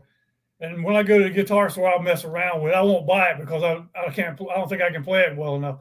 But I can't. I was always like, God, why do I love that sound of that 12-string guitar? And then I was watching one show, and Rick Beato's explaining the difference of the octaves and the strings and stuff like that, and why it differentiates itself and stuff like that. That's why that Bon Jovi video, I thought it was a 12-string guitar. Right. Just from the sound on it. I'm convinced there's some bullshittery going on with that video, because there's definitely, even with my deaf head, there is definitely a 12-string sound there. Whether I think there was a modeling guitar. One of those guitars was a modeling guitar, probably Sam Bora's guitar that he's playing. But they were both 6-string. But it definitely, it was some kind of bullshittery going on, because it was the sound of a 12-string. Absolutely. You know what I thought was the craziest story that Christopher Cross told was how they came to that string intro in Sailing. Did you hear that story? Yeah. Where he said it was by accident that they had the strings on a separate track, and they had the guitar, his intro guitar with the acoustic, and it didn't sync up right, and they were sitting there in the studio, and when they hit the thing, the strings started early, accidentally. They started early accidentally, and then the guitar came in, and they're like, "Wait a minute, we got to redo it or whatever." Right? And the guy's like, "No, we're going to leave it like that." Yeah. Good. Yeah, absolutely good stuff. Some of the best things in recorded history happened by accident. Not all of them. I mean, some, obviously, there was a lot of intentional artistry going on with recording arts and all that stuff. But there are a lot of cool stories in the history of recorded music that, include accidents, or, Bob Ross would call them happy accidents, all that kind of stuff. But yeah, amazing. And Eric Johnson stuff. And the fact that he would, one of the things that they talked about, which wouldn't make a difference anymore, but how you got radio airplay, how important it was to have name studio musicians on your album in the liner notes so that the DJs would take notice of that and play it. And I think that's how he became a hit at 30 years old, which is old. It was an old man then in music, but that's how he broke through. It's just by having all those great players. But to find out that he grew up with Eric Johnson and was friends with, it's just like all these guys who were super successful seem to have had childhoods that were linked to other super successful people. And I'm like, coincidence or what? I don't know what to make of that. It was almost, well, actually, it was even more weird than that whole Laurel Canyon thing out in LA back in the 60s. Right. You know, 'cause they didn't grow up together. Well, some of them might have. They got together, but he was like childhood friends. Right. With those kids. But you know what? I couldn't believe, man. I was sitting there watching the video or whatever, and then I Googled on his Wikipedia for something while I was watching. I couldn't believe he was 72 years old, man. He doesn't look 72 years old. No, he doesn't look 72 years old, but I definitely believe that because I go back to that Tom Schneider interview. I was in my early 20s, and he was talking about being 30. So I knew he was definitely that much older than me. I'm maybe 21 at the time when I saw that interview, but it still sticks. I can see that interview happening right now, and as clear as day in my mind. Those Tom Schneider, one of the forgotten guys, and he was a goofy old bastard, and Dan Aykroyd did him well on Saturday Night Live with his.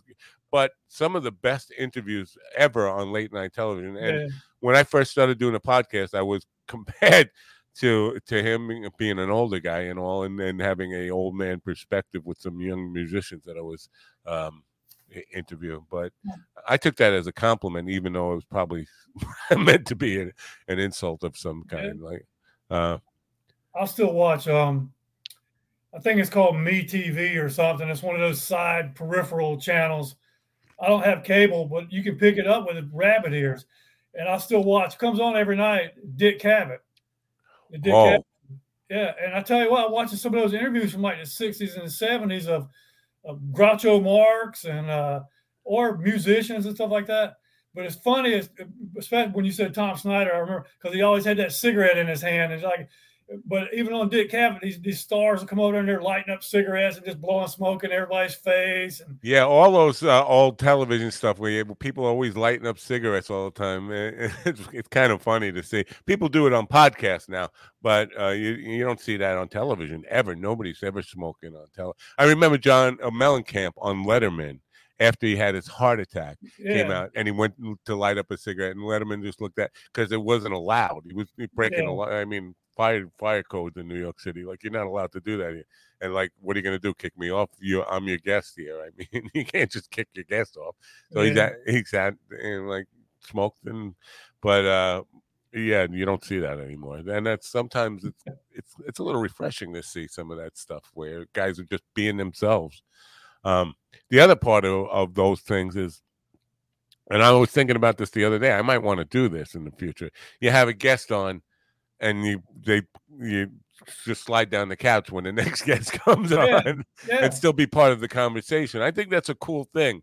I don't know how I would make that work in this remote kind of way, but I would, if I start doing actual live in studio stuff, that might be something, a way to go. Like, bring out one guest at a time and slide down the couch, and we'll bring in the next guy. You can do that. You could do that almost like we did that thing with JP on Monday. Yeah. Put multiple screens on there. Yeah, but it's not on a couch, and you didn't have to slide down. I just slid you over. Yeah, I just slid you over like this. Oh, I can't do that. Yeah. Oh, look at that. Do it like the Brady Bunch, man. Yeah. Well, during the Podathon, we had that going on. I think we had 10 people on at a time. Really? A couple of times, yeah. So that was pretty interesting. Anyway, this North Carolina thing in Raleigh Katie's going to be there on September 7th. Any chance you can make that? We get to hang with you. If you go over there, I'll go watch the show at very least. Yeah. Yeah, that would be cool, man. Good to it would be good to hang with you. I mean, I know you're Hey, let probably me tell several you, hours away from. How far are you from Raleigh?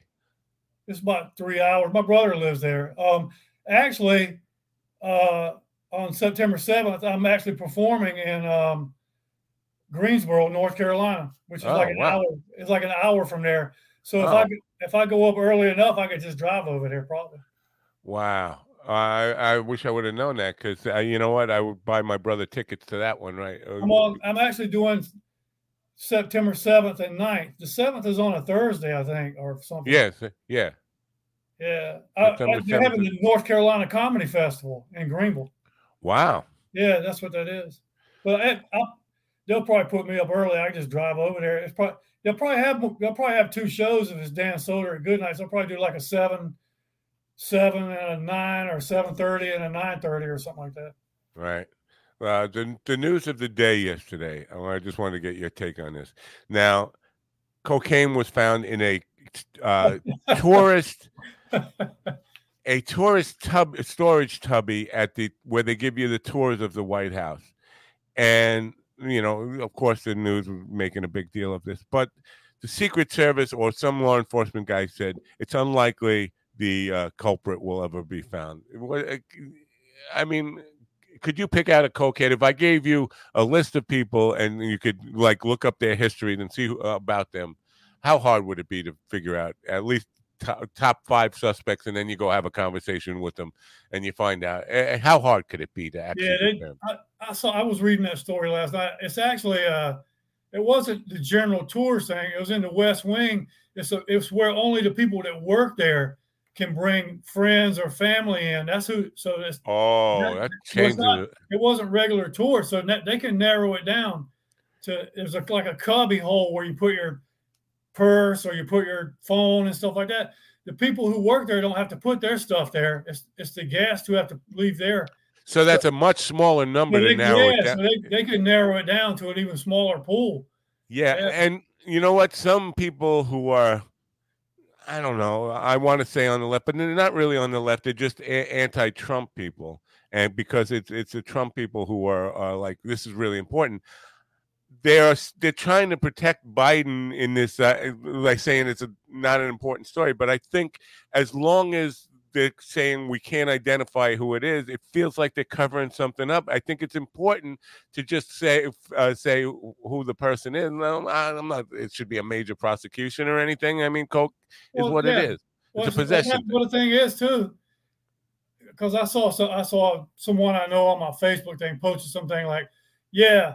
You know, it was Hunter Biden or something like that. And I'm sitting there thinking, read the article. First of all, they don't have to go. The president's kids or relatives or actually the staff, his, immediate staff, they don't have to go through that thing. They're not. Right. And they don't have to leave their stuff in the cubby hole if you read the story. So it wasn't somebody on the staff or whatever. It was someone they brought in that came in with someone who worked there. Whatever, and they could probably find out who it is, but that means someone's head's going to roll. If they I do think it's important to find out who it is, only because if not, then it's going to be a conspiracy theory. And my conspiracy theory will be this: if we have to have a conspiracy theory, I'm going to put one out there that Donald Trump, trying to make Biden look bad, had somebody go there. He bought it for them and told them, "Yeah, go bring him, leave the cocaine there, and we'll tell him it was Biden's." That's my conspiracy theory. Yeah, man, I'm telling you.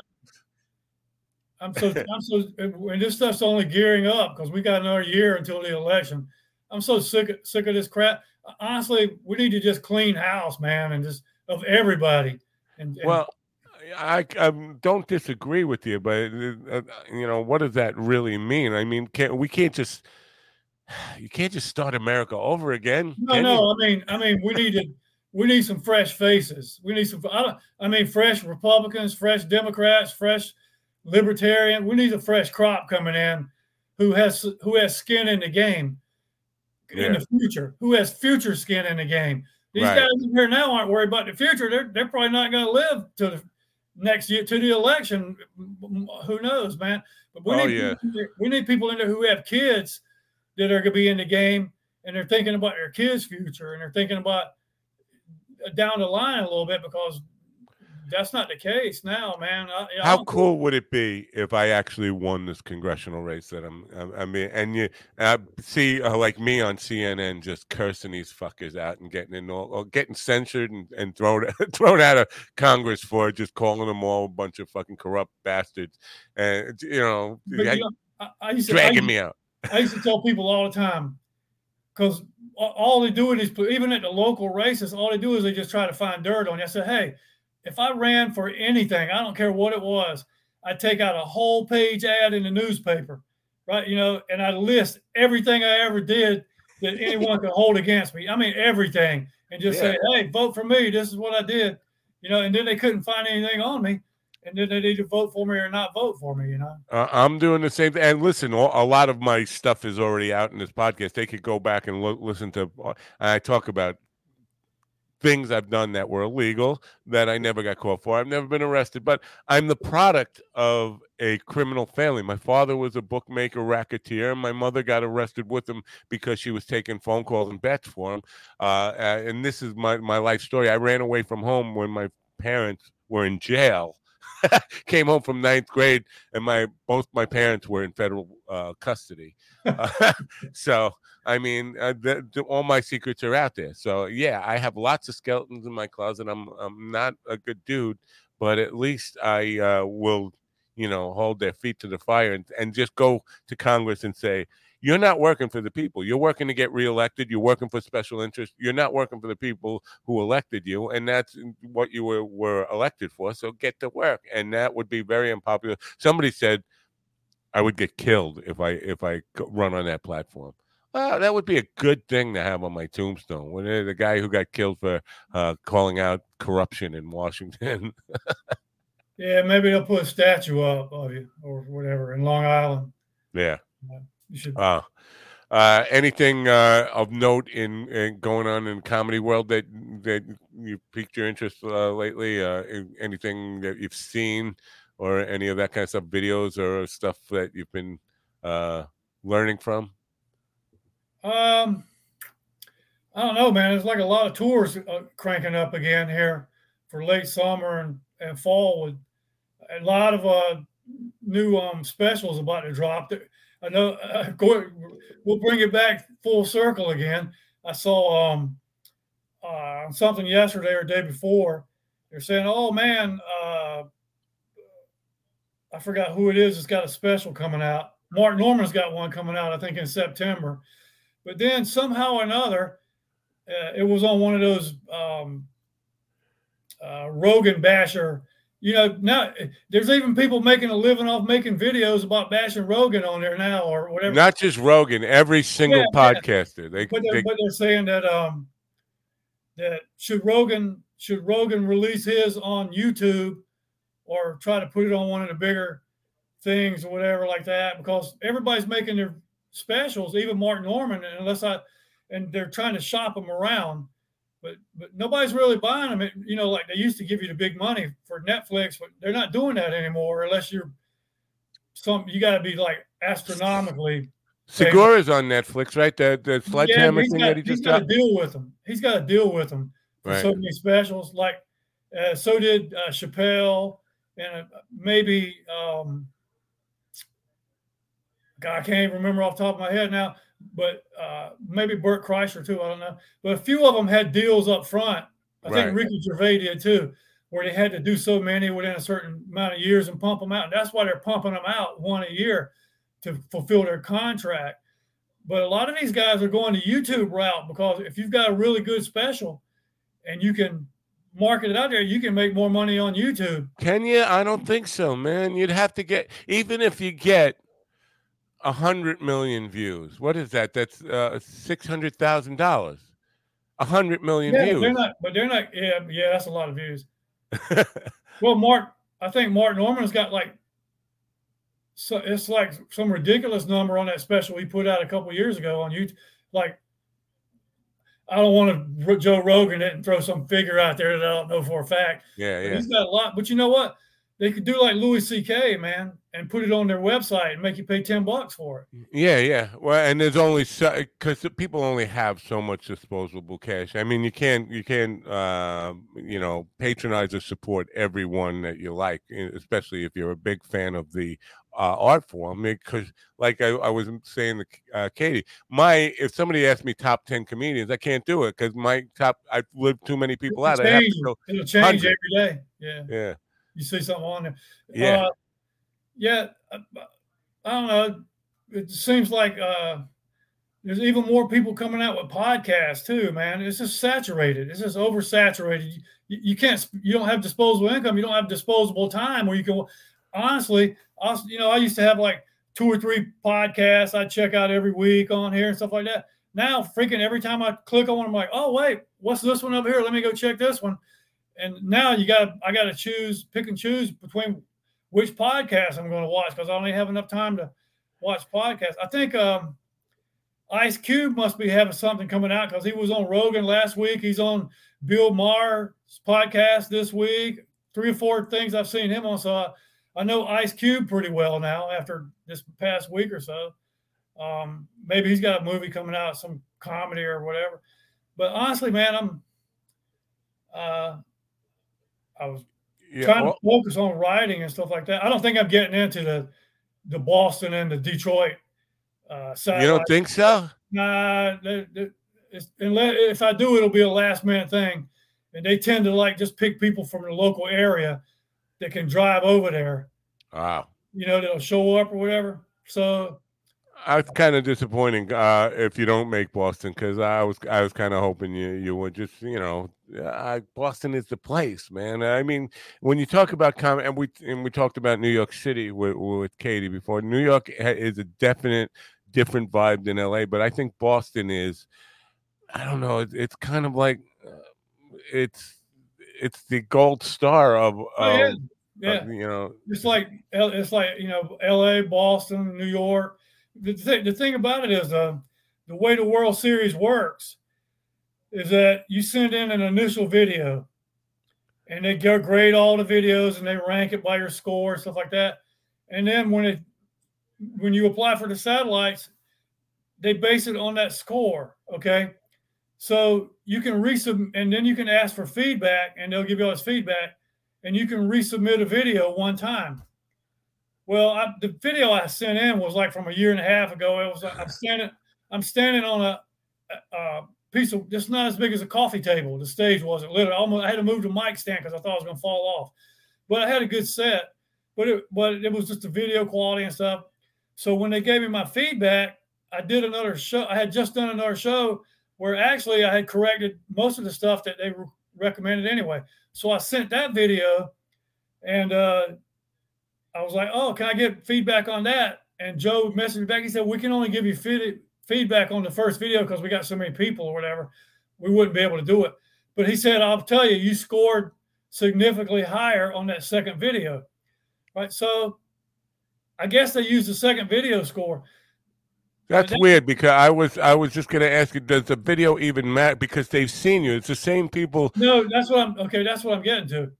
Okay. So then about a month or so later, I started getting picked for those satellites.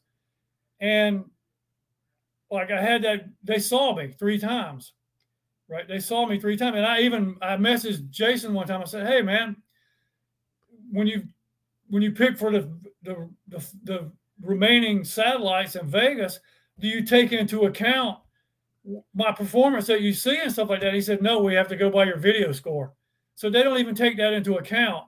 Wow, that's and I had a way better set in Texas, and I've got the video, should be here in another week or 2, but I can't send in another video this year, so I have to wait until the end of this cycle to Vegas still, and then when they do it for next year, I can use the newer video for that. So they don't even, so I'm still working on an older video, and they see me 3. And here's the thing. Some of those people that I was in the show with probably had better videos than I did, so they were ranked higher, and I got put in at the last minute because of cancellation.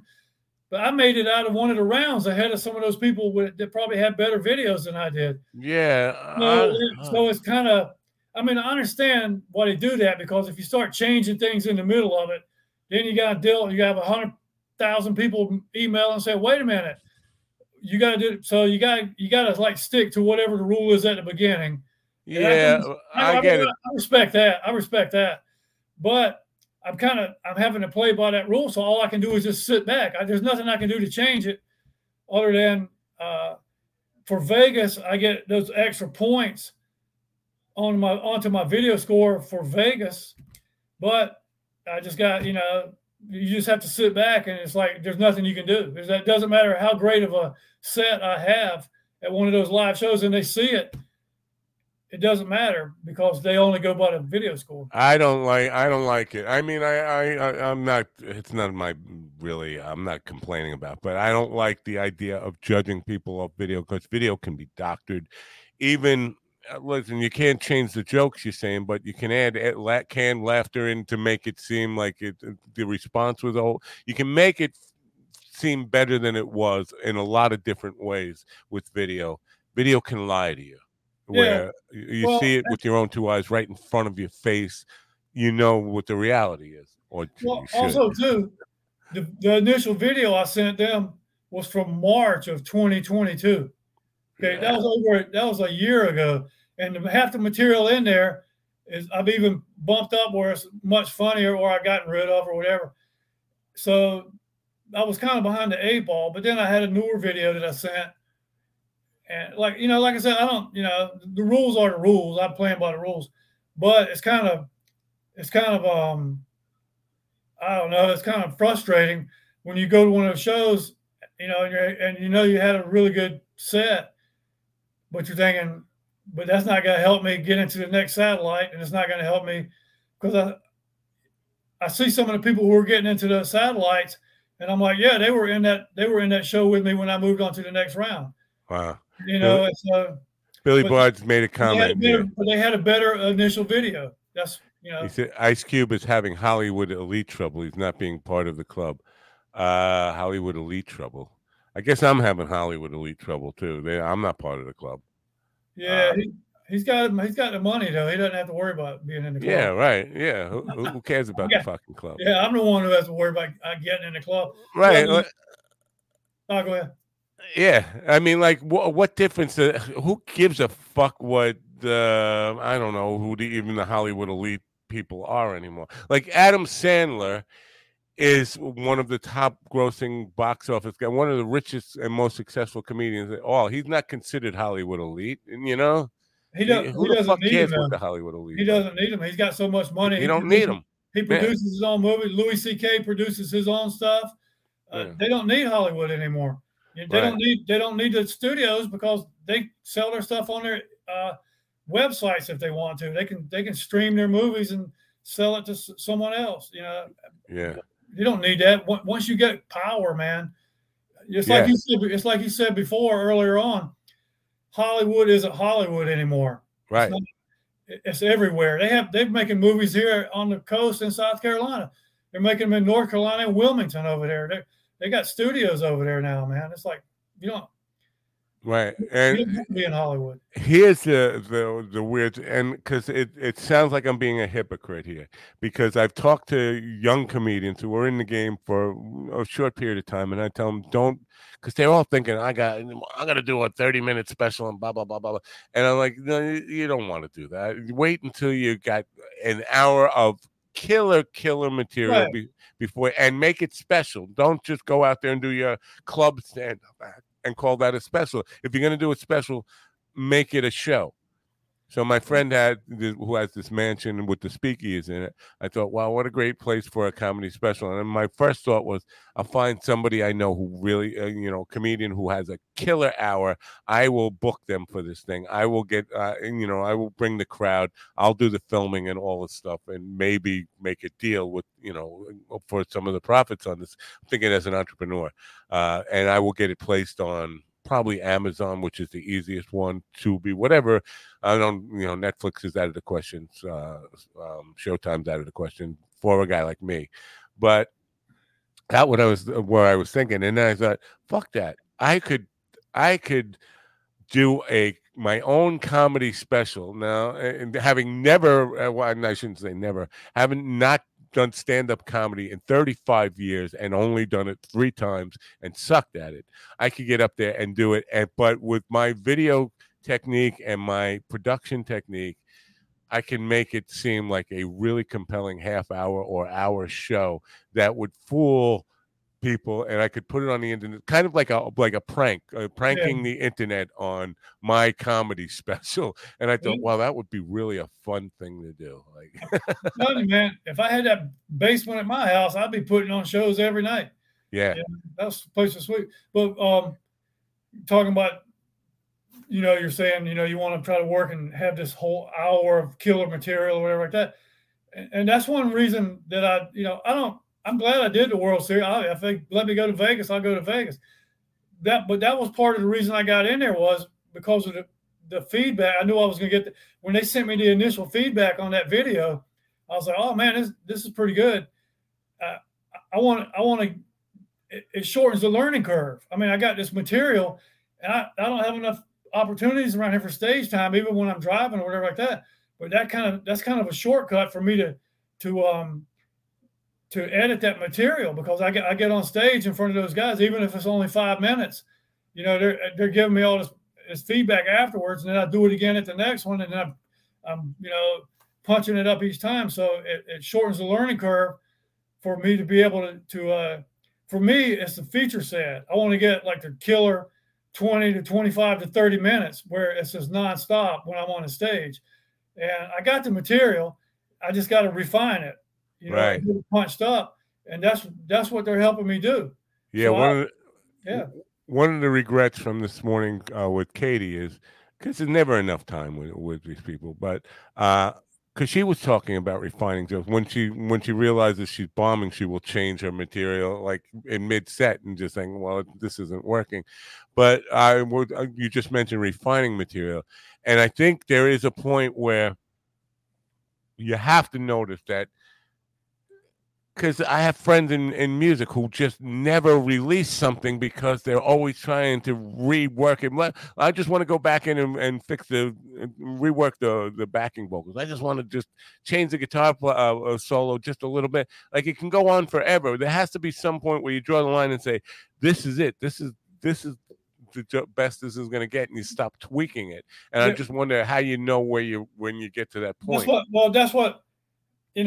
That's why I say it's real important if you're doing comedy that you learn how to write, right? And you learn why people laugh at things and what triggers them to laugh and stuff.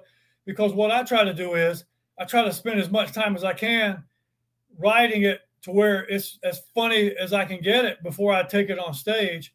And I'll get it to a certain point where I'm like, man, it could be better, but I can't figure out what to do with how to make it better. So then I'll go do it on stage. And then almost always afterwards, or sometimes I'll just be sitting out in the audience afterwards, or I'll be driving home and something will pop in my head. Like, oh man, if I would have done this, or if I always. Every gig is that. It's like in my drive home, because I have a very long drive home almost after every gig, and it's always like I relive the bad parts of it, what could have been done better, or not necessarily bad, but the things that I wasn't satisfied with, I'm reliving them. And but even if you think you got it perfect, you think, oh man, that's it, I got it perfect. You'll get up there and it'll still happen. You'll still be driving home. You're like, oh man, I could do this. I could add this. I could tag it with it. So you might as well just, do the work. And the reason I say you try to get it as funny as you can, writing, get it on paper as funny as you can, because you only got 5 minutes, or you only got 10, whatever you got.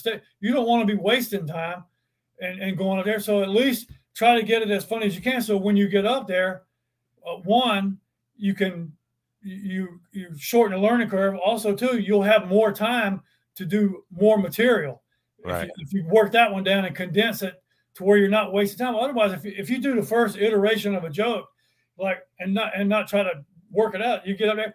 You could be up there for a month or two, still working on the same joke, because you started from zero and you're just every week, and you could man, if I could have done all that at home before I even got up there.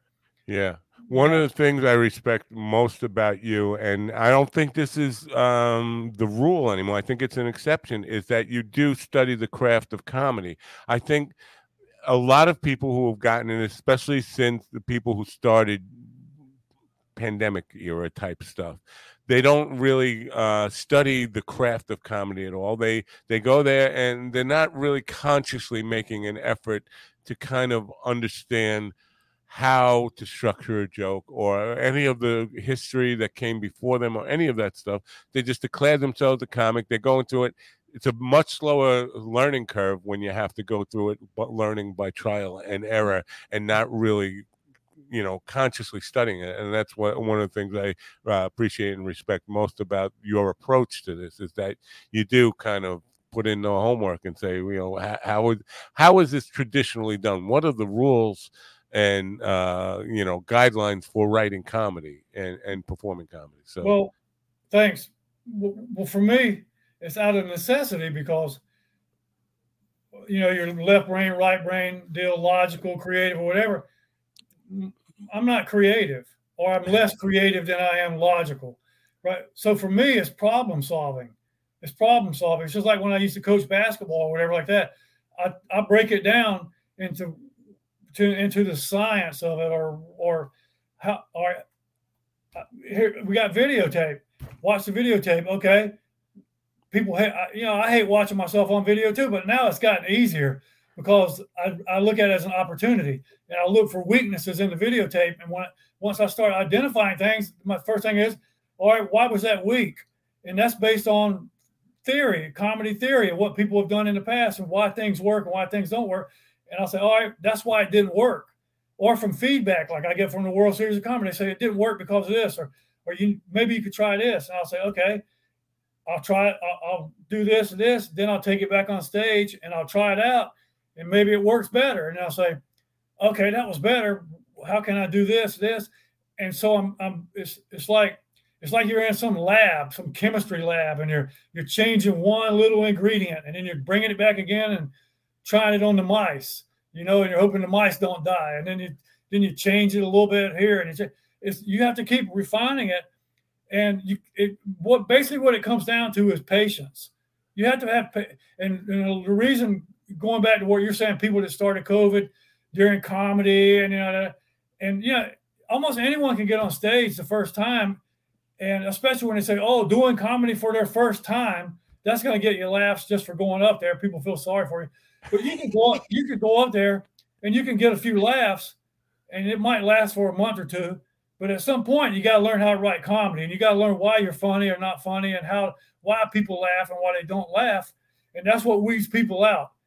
It's a long game. Comedy is a long game, and you have to be patient, and you have to understand, and you have to always be learning and getting better and learning how to.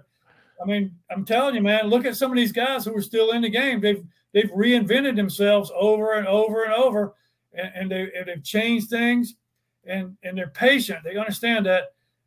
I mean, like Louis C.K., he'll go up at the Comedy Cellar with things that he knows are going to bomb. He knows he's going to eat shit, but he just wants to see if there's something there, because right. He knows that if they groan at the joke, that means they had a reaction to the joke. There's something there. And you have to, with the stuff I do, a lot of the stuff, people are just looking at me like, Jesus Christ, what?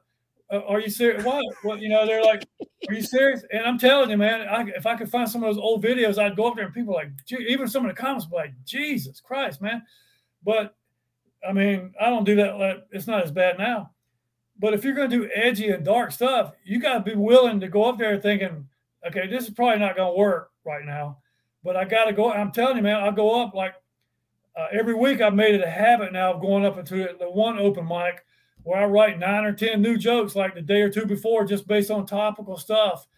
And I'll just do them. I'll make myself, if you look at those shorts I got up on YouTube right now, you're like, damn. Yeah. But I put in the description, I put on there, these are things, one-off jokes and stuff I'm just trying to work on. Some of them are horrible, but I'm just trying to show the process. Well, it's like Katie said too. I mean, there's nothing funnier than watching somebody you like struggle on a comedy level, anyway. Not necessarily on a music level. I would hate to see Hey, one of my guitar heroes just totally fucking not be able to play one night, or just totally fucking it up. Well, sometimes at a show, like hopefully not a paid show, but sometimes at an open mic or something like that, they'll get big crowds of people that come in there to watch the open mic, and you'll do something on there, and they just look at it, and it's like, and you feel bad for them because they're so uncomfortable. They don't know what to do. That joke was so horrible, or it was, it wasn't funny, or it was too dark. And you like, I in the back of my head, I'm like laughing in the back of my head because I feel bad. I feel uncomfortable for them. I don't feel uncomfortable for me. I never feel uncomfortable for me because I already know what I'm going to say it before I go up there. But my thing is, I tend to double down. Like if I say something and it's bad, then I'll double down on it. I'll double down. All right, let's see where this is going to go. And then it gets way uncomfortable. And then like maybe the guy putting the show on later is like, man, he said, why didn't you change? Why didn't you do something else? You could have done that other thing, or you could have done like this. I said, I don't come up. I said, if I can't work on the new material here, where am I going to work on it? I can't bail out just because something new didn't work the first time I did it. Or I said, it might work. I just got to figure out why it didn't work. Yeah. And then if you do it, you hear people all the time say, they'll ask comics, they'll say, well, how many times will you try a joke before you just get rid of it? I got news for you, man. I got a stack of shit on the floor over here of stuff that's 3 or 4 years old. And every month or two, I'll go back through that stuff, just looking to see if there's something I missed. And there's things I do now. There's jokes I do now that I threw out. I didn't throw them away, but I was like, that's not going to work 3 or 4 years ago. And now they're working because I figured out how to make them work. I didn't have the skills, the writing skills, to know how to form that joke to make it work, or I'm using it in a completely different bit. It's not even in the bit I wrote it for. I'm using it in a bit about something completely different, but it works. Right. So you learn. It's a long game. It's a game of patience where you need to be paying attention to other comics that are good. And why are their jokes funny, or why are their jokes not funny? And you learn about how to make your stuff funny. If it's not funny, but you can almost tell if a premise is funny, then you should be able to write jokes about it that are funny. But usually what happens is you just don't know how to write the joke. Right. Or you're writing it from the wrong perspective, from the wrong point of view. You're writing it from a point of view of anger, right, or hate, or dislike, or it could be the opposite, when you should turn it around and say, "Oh, I love that. I love this, or I love that," and then it might work. But if you don't learn how to write comedy and learn what makes comedy funny, then it's going to take you forever if you do even find that out, and then you get frustrated and you just quit. Right. Or you only have the same 5 minutes. There's comics, man. They've been doing comedy for a while, and I don't care where you see them. They still only doing that same 5 minutes. Yeah. I'm going to test out your theory tomorrow night, because we have a gig tomorrow night, and I'm going to come out and say, this is the first time this band has ever performed publicly. See if we get some sympathy, love. You will. This is our first gig ever. Well, you see it all the time. They'll say, "Oh, so and so's here tonight. We're gonna ask her to come up and do a song. She's never performed publicly." Yeah. Well, she's never sang publicly, and I guarantee you, if she went up and sang, it didn't have to be great or whatever. They'll be like going crazy, man, because it was her first time and she went up and did. But if she comes back next week, and you say it, and she's just up on stage with you, and you don't say anything about this is her second time on stage, and you have her sing that song, and it's not great, it's going to be a lukewarm applause.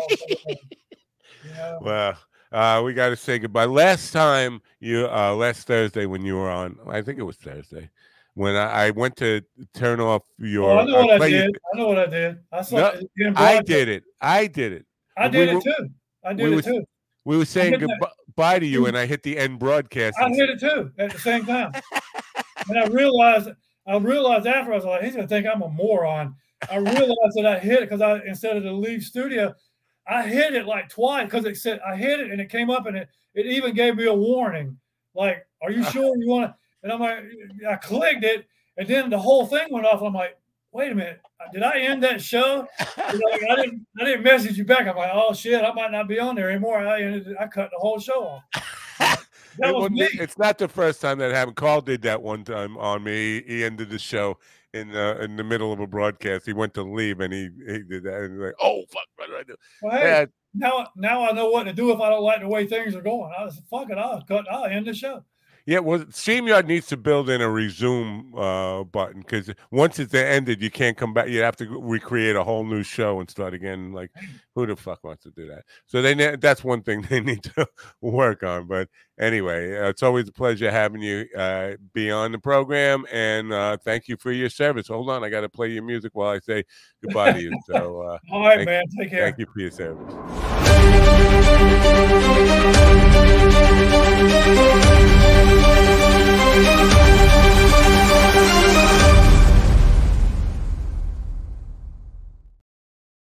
That's the show. I hope you enjoyed that. Katie Hannigan was definitely a score for me. I'm glad that we were able to have her on and have a conversation with her. Look forward to seeing her in North Carolina. I'm going to call my brother today and tell him we have a date for September 7th at Goodnights in Raleigh, North Carolina.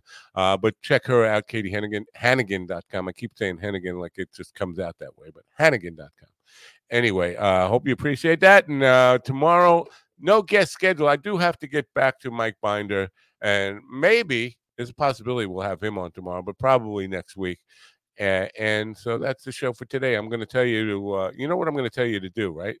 If you can guess what I'm going to tell you to do, you've probably seen the show before because I'm going to tell you not to forget to turn on your radio. Bye for now.